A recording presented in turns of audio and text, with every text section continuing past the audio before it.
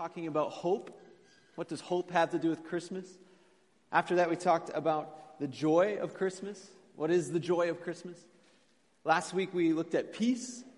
And this week, we're looking at love. So I want us to do a little exercise. Everyone can close their eyes. And I want you to think of that word, love. What images come to mind? Now I want you to keep your eyes closed and think of Christmas. What images come to mind? Are those images connected? Feel free to open your eyes. If you're watching television these days, connecting love and Christmas, you're probably thinking about the Hallmark Christmas movies that are on TV over and over again. These are three of my favorites. No, I'm just kidding. I've actually never seen any of these. But the Hallmark Christmas movies are playing in houses all across North America. In 2017, they made 33 new Hallmark Christmas movies. Can you believe it? Some of you are like, yes, I can, because... and they're basically the same movie over and over again. And they've attached love to Christmas. You get titles like With Love, Christmas, or Marry Me at Christmas. So you might think that love and Christmas, somehow romance and marriage and these romantic feelings are the love that we think of when it comes to Christmas. But does that make sense? I don't know. I don't think so. And this word love that we use in our culture, I might say that I love pizza. And I do. I love pizza. A lot of us are about to enjoy turkey. We might love turkey. We would say that we love the Oilers. We love the Toronto Maple Leafs. We love fill in the blank. And in the same breath, we might go on to say, I love my wife. I love my daughter. But we recognize that there's a difference in meaning when we say those different things. But I wonder if this English word for love that we use and all the meaning that we've packed into it just doesn't fit what the Bible means when it says love. Especially when we're talking about Christmas, when we're talking about Jesus coming to earth. So as we get to this familiar verse, John 3:16, for God so loved the world. Who memorized this verse as a kid? Yeah, I remember this was probably the first verse that we memorized as children in Sunday school. For God so loved the world.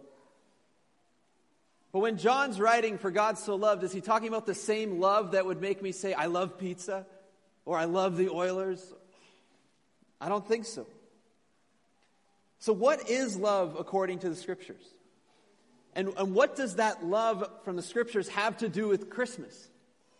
And more importantly, what does this love have to do with each one of us? With me, with you? Well, I want to unpack some of these ideas this morning, answer some of these questions. And to help me do that, I was reading a book called The Celebration of Difference by a theologian named Scot McKnight. And this book is about the church. And Scott's spending a lot of time talking about how our churches need to be places where we celebrate the difference among us, that we celebrate our diversity. And he knows full well that in order to have that conversation, he needs to talk about what love is. So he defines, he looks at Scripture to define what love is. And he gives us two rules. And the first rule, he says, is that we cannot use a modern English dictionary. Today you might read something, if you look up love in a dictionary, as an intense feeling of deep affection. Scott says that our understanding of what love is so shaped by Western culture, but it pales in comparison to what the Bible actually means when it says love. The second rule that he gives is that we need to define love in the Bible by watching God love Israel. Watching God love His church. Watching God love His Son, Jesus. And when we read the Bible kind of with that lens, looking to answer that question, the definition of love begins to emerge. And as theologian Scot McKnight did this discipline, he looked at love and he said there's 4 elements that he sees emerging. And I want to unpack these today. And he says that God's love is to be understood first as a commitment to be with, for, and unto His creation. God's love is to be understood as a commitment to be with, for, and unto His creation. So I want to unpack this perspective of love, these 4 elements. And I want to do that while answering this question of, well, what is love? What does it have to do with Christmas? And more importantly, what does it have to do with each one of us? So first, Scott McKnight recognizes that God's love is about commitment. And we see this by looking at just the very beginning of the Bible. And the story of Scripture from beginning to end, it speaks to this reality of God being a God who's committed to his people. If we know the story of Scripture, we know that Genesis begins with God creating the heavens and the earth. He creates humanity. And he creates all of this with this desire that there be a series of perfect relationships. That humanity would be in perfect relationship with God. That humanity would be in perfect relationship with one another. And even a perfect relationship between humanity and the very earth that God put them on. It was a series of perfect relationships. This beautiful thing. But we know that early on in Genesis chapter 3, sin enters. And sin is very simply missing the mark or kind of choosing your own way. This reality that God had this standard of perfect relationships. But humanity's saying, okay, God, I see what you want for us in perfect relationships, but I have my own idea of perfection. I have my own idea of how things should be, so that's the direction I'm going to go. And that's what we read about in Genesis chapter 3. The separation between man and God. And if we're reading the story maybe for the first time, and let's say we don't know at all what else happens in the Bible, we'd read this and be like, humans, what are you doing? Adam and Eve, why would you do this? And we might even think, in addition to that, that it would make perfect sense for God to go his own way and humanity to go their own way. That, humanity's rejected God, so why should God have anything to do with them? Well, if we keep turning the pages in our Bible, we get to this guy named Abraham. And in Genesis chapter 12, we see that this whole idea of love in the Bible begins with this incredibly unexciting idea of God entering into a contractual or a covenant relationship with humanity. And God comes to Abraham and he says, Abraham, I want to be in relationship with you. And I'm going to make a covenant with you, which is basically a promise. A contractual promise. And it's in this interaction with Abraham that God is saying, I am committed to you as humanity because I love you. So we see here the basis that God's love is based on a promise. And what I love about that is that you and I have an assurance of God's love because of his promise. So what is this promise about? What is this commitment that God has made? What is that of? Well, it takes us to the second element. God's commitment is to be with his people, to be with you and I. This is a love seen through presence. I was reading this week about this past year, a couple in Japan was awarded the Guinness Book of World Records title for being married for 80 years. 80 years. The woman in this relationship is 100 years old and her husband is 108 years old. So in giving them this Guinness World Record, of course the interviewer asked the question, what's your secret? How did you manage to stay married for 80 years? And the wife answers the interviewer. She says, I'm so glad to be receiving this reward. And then she says, it's thanks to my patience, really, that we've been married for 80 years. And what an honest answer. But I love that answer.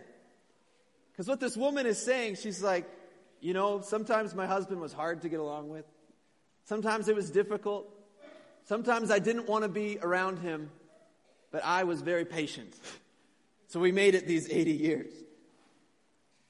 And that's kind of this glimpse into this reality that the love we see in the Bible is a love that is committed to be with someone, even when it requires patience.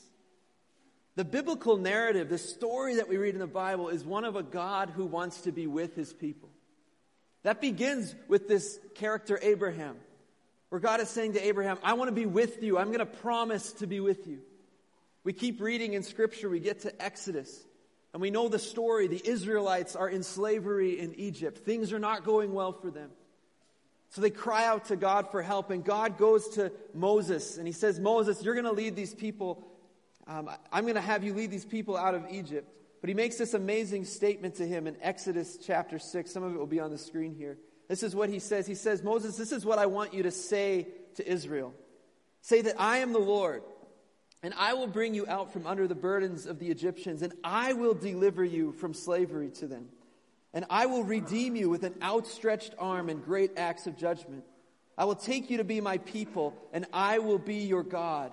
You shall know that I am the Lord your God, who has brought you out from under the burdens of the Egyptians. But this message, I will take you, you will be my people. I will be your God. He's making this declaration to them that I'm going to be with you. And we read about this. We read how this plays out all through the Old Testament, where God faithfully places his presence among people.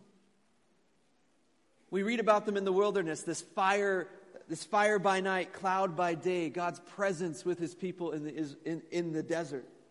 Then they get to the land that God had promised. They set up a temple. God comes, he dwells among his people. It's beautiful. And this withness, this reality of God being with his people, it doesn't make any sense.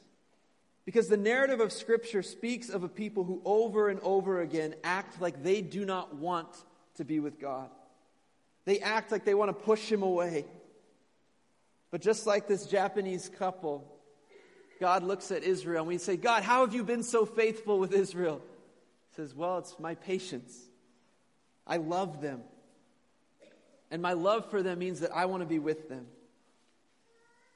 God's commitment to be with us reaches a fuller expression at Christmas.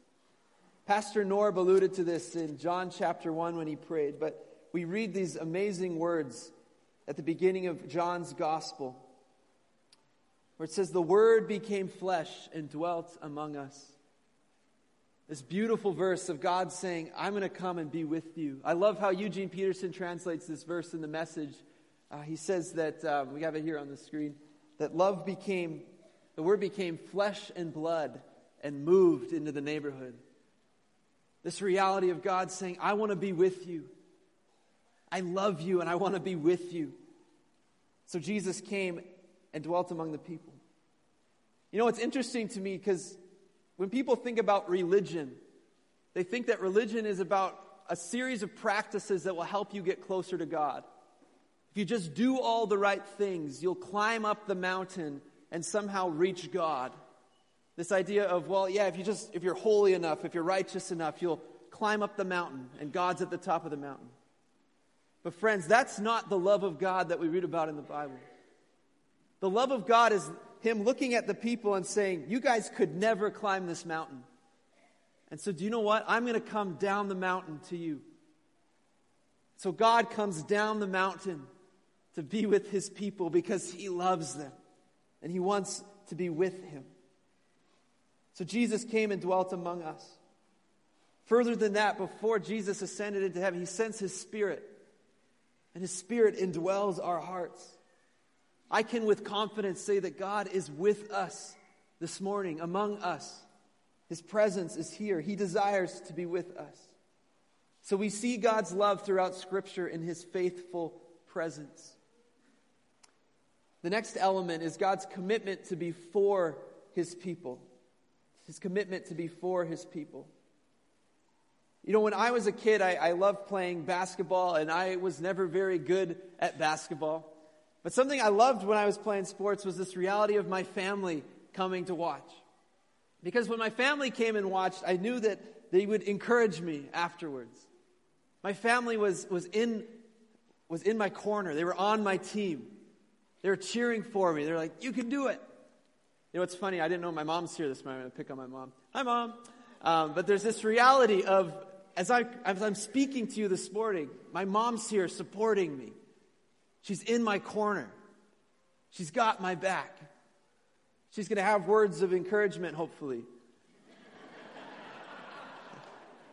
But this reality, my mom in a way she's an advocate.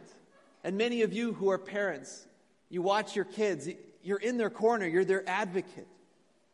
And in the same way, God's love is for us. God's committed himself to be for us, to be in our corner. It echoes that same statement of, I will be their God. They will be my people. I am for them, not against them. And we read in Scripture that Israel was not very good at being faithful to God. They promised over and over again to God. Over and over again, Israel came before God and they said, we are going to worship you. We are going to follow you. We are going to be your people. And over again, they fail at this. They choose to go their own way. God pushes them away. And never does God disassociate from them. In fact, when God's looking at their situation, we see He writes the law for them. And it's easy for us to view the law as this burden that God puts on His people. But the reason God put the law in place was that so they would have a way in which they could be in relationship with Him. God's saying, I am for you. I want you to be in this perfect relationship. Over and over again, we read in Scripture about the grace of God. His grace, loving His people, being in their corner, staying in their corner, even when they reject Him. We know that Israel gets exiled to Babylon. They get taken out of their land. But even then, God doesn't leave them there. He comes to their aid. He sends them prophets who speak to them words of hope. We read some of these messages. One that I love is in Jeremiah chapter 31, verse 31. It says, behold, the days are coming, declares the Lord, when I will make a new covenant with the house of Israel. He's like, I'm for them. I'm for them. For this is the covenant that I will make with the house of Israel after those days, declares the Lord. I will put my law within them. I will write it on their hearts. I will be their God. Here it is again. They shall be my people. No longer shall each one teach his neighbor and each his brother, saying, know the Lord, for they shall all know me. From the least of them to the greatest, declares the Lord, for I will forgive their iniquity and I'll remember their sin no more. This is God saying, I'm for them. I want to help them be in relationship with me. I'm going to make a new covenant so that they can come into this relationship. I am for my people. And we see this promise of God, this advocacy come through at Christmas. And the familiar words of John 3:16 ring out, for God so loved the world that He gave His only Son, that whoever believes in Him shall not perish, but have everlasting life. God gave Jesus to be our advocate. As we put our trust and our hope in Him, we are brought back into that relationship with God, that perfect relationship, being God's people. When we put our trust in God, we become His children. Jesus stands as an advocate now between our repentant hearts and the law of God, continually showing that He is for us, not against us. Continually working grace and mercy in our lives to restore us into relationship with God. So we see God's love throughout Scripture in His persistent advocacy for us. Saying, I am for them. I am for them. So as this commitment to be with God's people and His commitment to be for His people, as those continue to be work themselves out, it causes the love of God to be directional. And what does that mean? Well, this is the fourth element that Scott McKnight talks about. It's a commitment to see the best in others. This is what he calls unto. God's commitment is unto His people. It's a directional love. And he explains it a bit like this. We have the quote on the screen. God loves us. And God's kind of love transforms us into loving and holy, God-glorifying and other-oriented people in God's kingdom. God's withness transcends simple presence and advocacy. His withness and forness are a transforming power. So what's Scott saying about this? He's saying that the love of God, His presence in our lives, His advocacy in our lives, doesn't leave us as we are. It works to transform us and change us. You know, I think about this in my marriage. Julene and I have been married 10 years now, but kind of earlier on in our marriage, my wife decided that we should be eating a lot healthier than we were eating. And so she starts preparing these meals. And full disclosure, this is embarrassing for me. I didn't like these meals, and I didn't think that I should be eating healthier. And so on my way home from work, this is really bad. I would stop at Harvey's or Wendy's or McDonald's, and I would grab a snack, which most of us in this room would call a meal, and I would eat frantically as I drove the rest of the way home. And then I'd sit down and enjoy a meal with my wife. But here's the thing. As years go by, not even years in this case, months, my wife's faithful presence in my life, her advocacy for me, her love for me, her commitment to seeing me be a healthier person, starts to do a work in me that suddenly I'm kind of standing in agreement with her. And I'm like, yeah, that isn't all that healthy. I shouldn't eat that.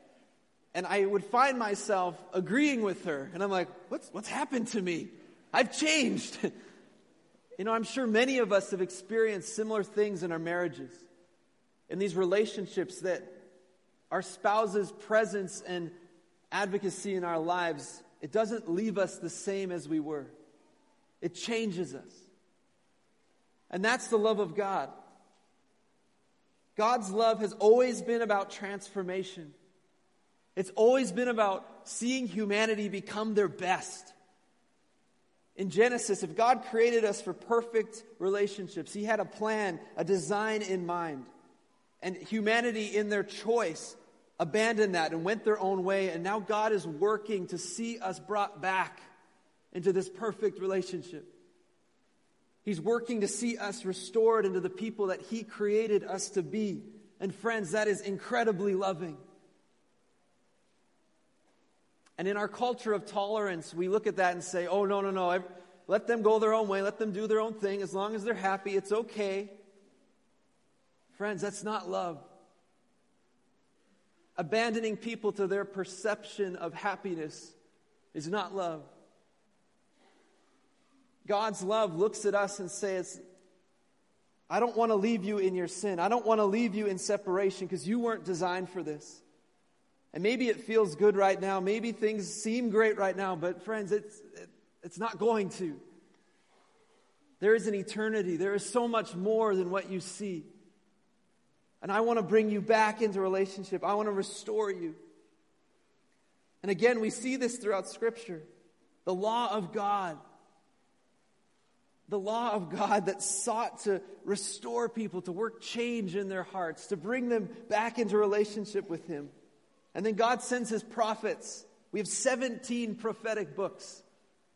Love letters from God to His people, saying to them, return to God, return to God, return to God.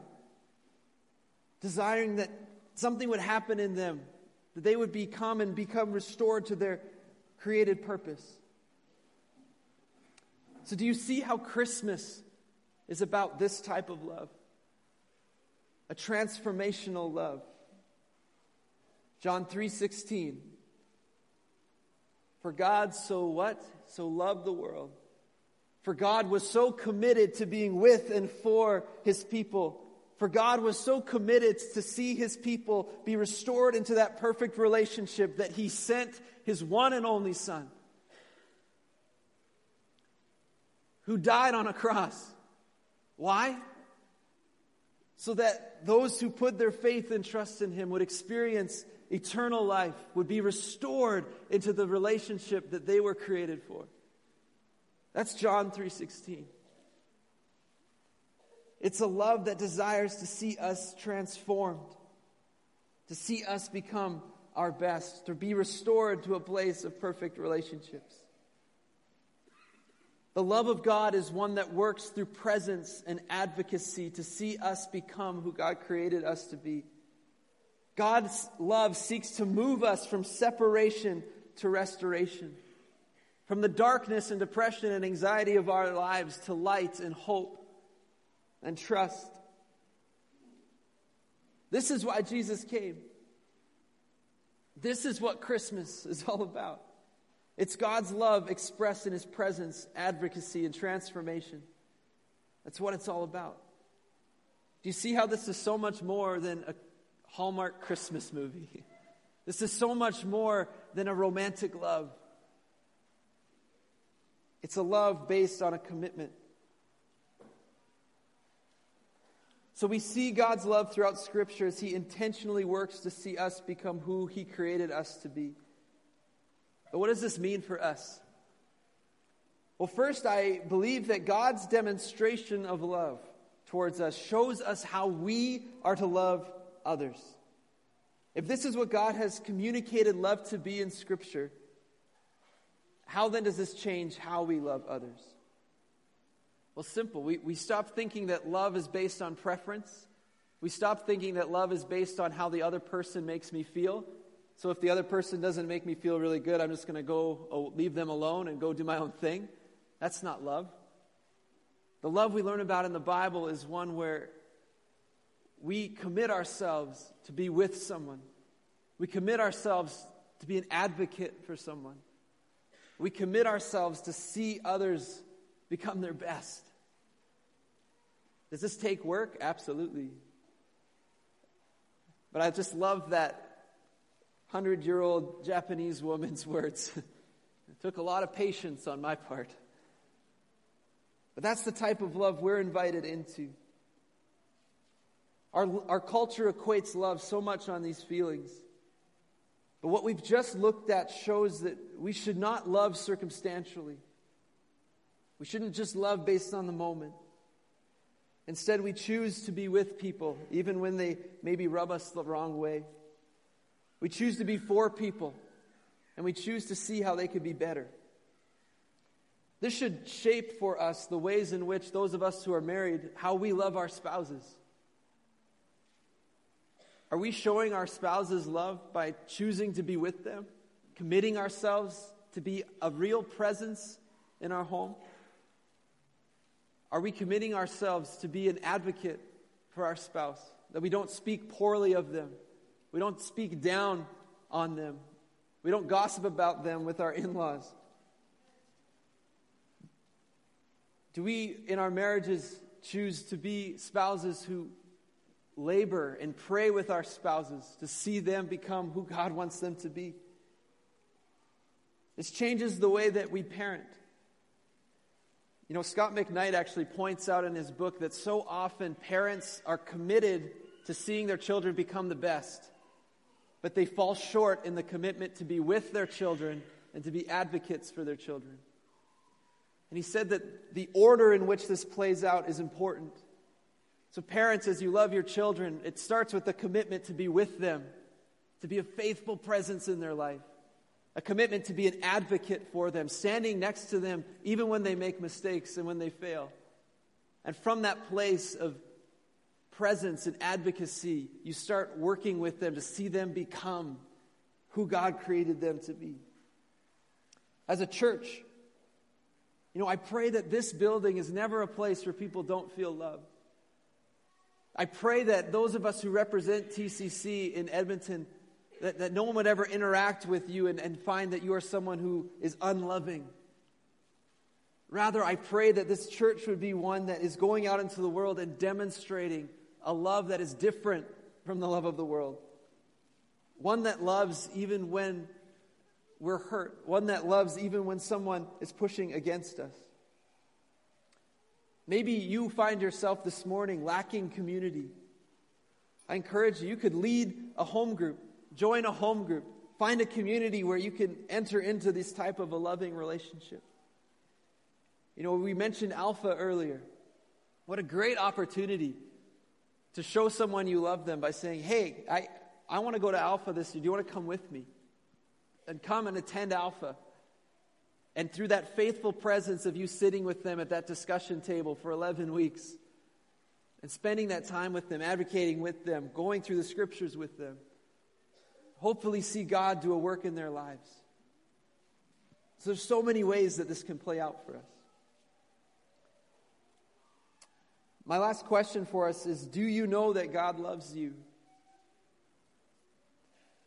Do you know that God loves you? John 3:16 is easy to memorize. John 3:16 is incredibly difficult to internalize. Because the love of God It's something we can think about and say, yeah, God loves me, God loves me. But to have that actually get into our hearts. Because so many of us have been hurt from relationships.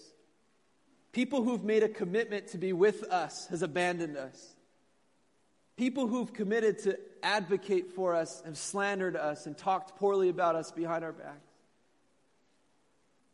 And we're left in this place of, how can I ever trust someone? We experience broken commitments, failed presence. We feel alone. We feel abandoned. Or maybe all we've ever experienced is directional love of someone keep telling us we need to do better, do better, do better, do better, do better. If that's your story this morning, I'm sorry. I'm sorry. But friends, there is a God who loves you. Who loves you. The story that we read about in Scripture isn't stuck in time 2,000 years ago.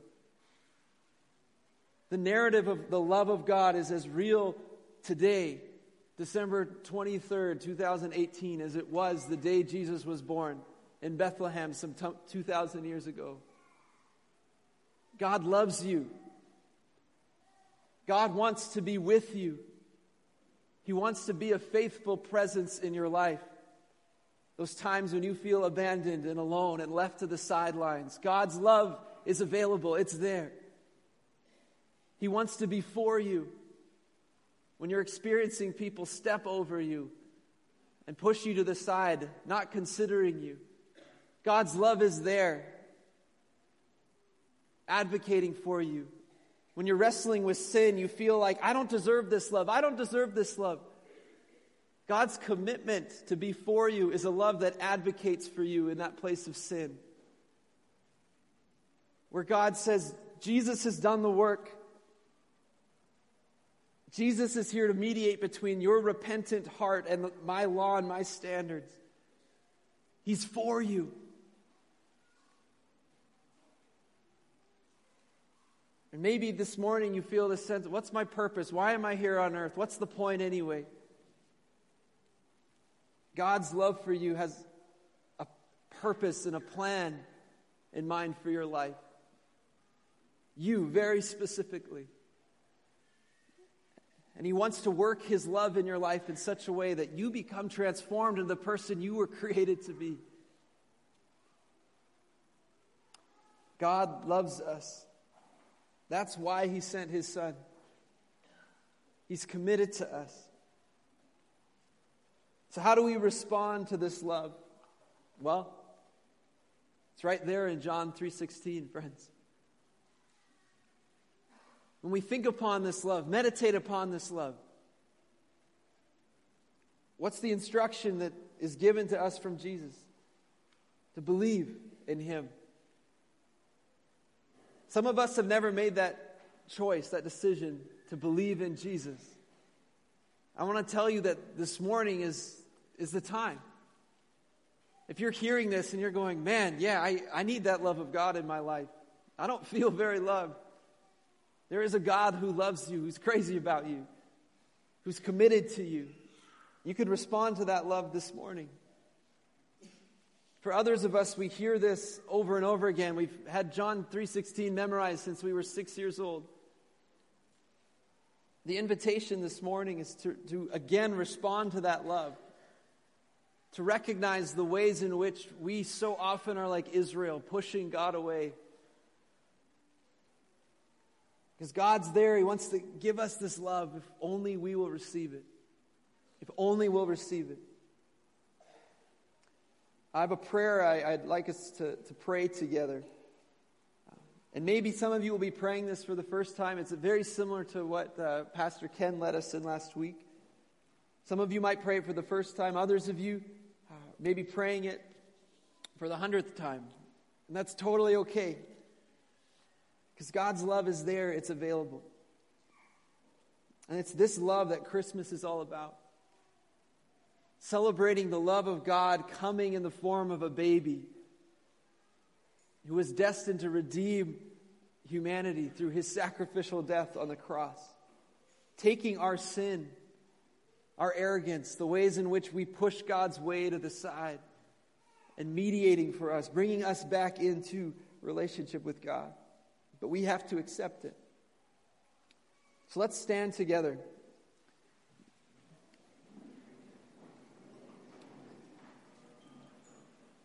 And much like we did last week, let's pray this prayer together out loud. And I just pray that we pray it with sincerity in our hearts.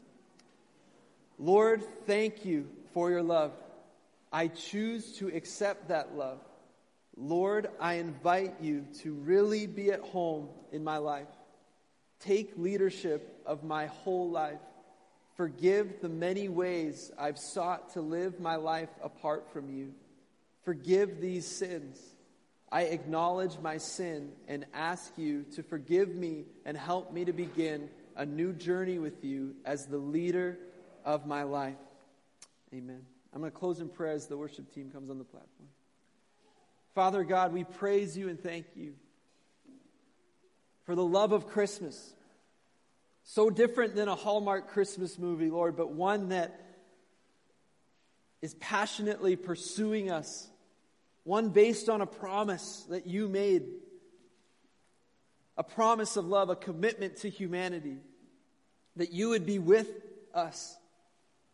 That you would be for us. That you would be unto us, working to see us brought back into relationship with you.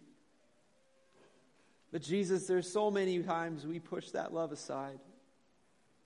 But I pray for us that this Christmas, we would recognize and remember and see the love that came down at Christmas. This love song of God. A love that came to earth in the form of a baby. Lord, may we think upon that birth. May we think upon that baby and see and believe that it is such an incredible expression of your love for us. Help us to receive that love this morning, Lord Jesus. We worship you and praise you. Amen.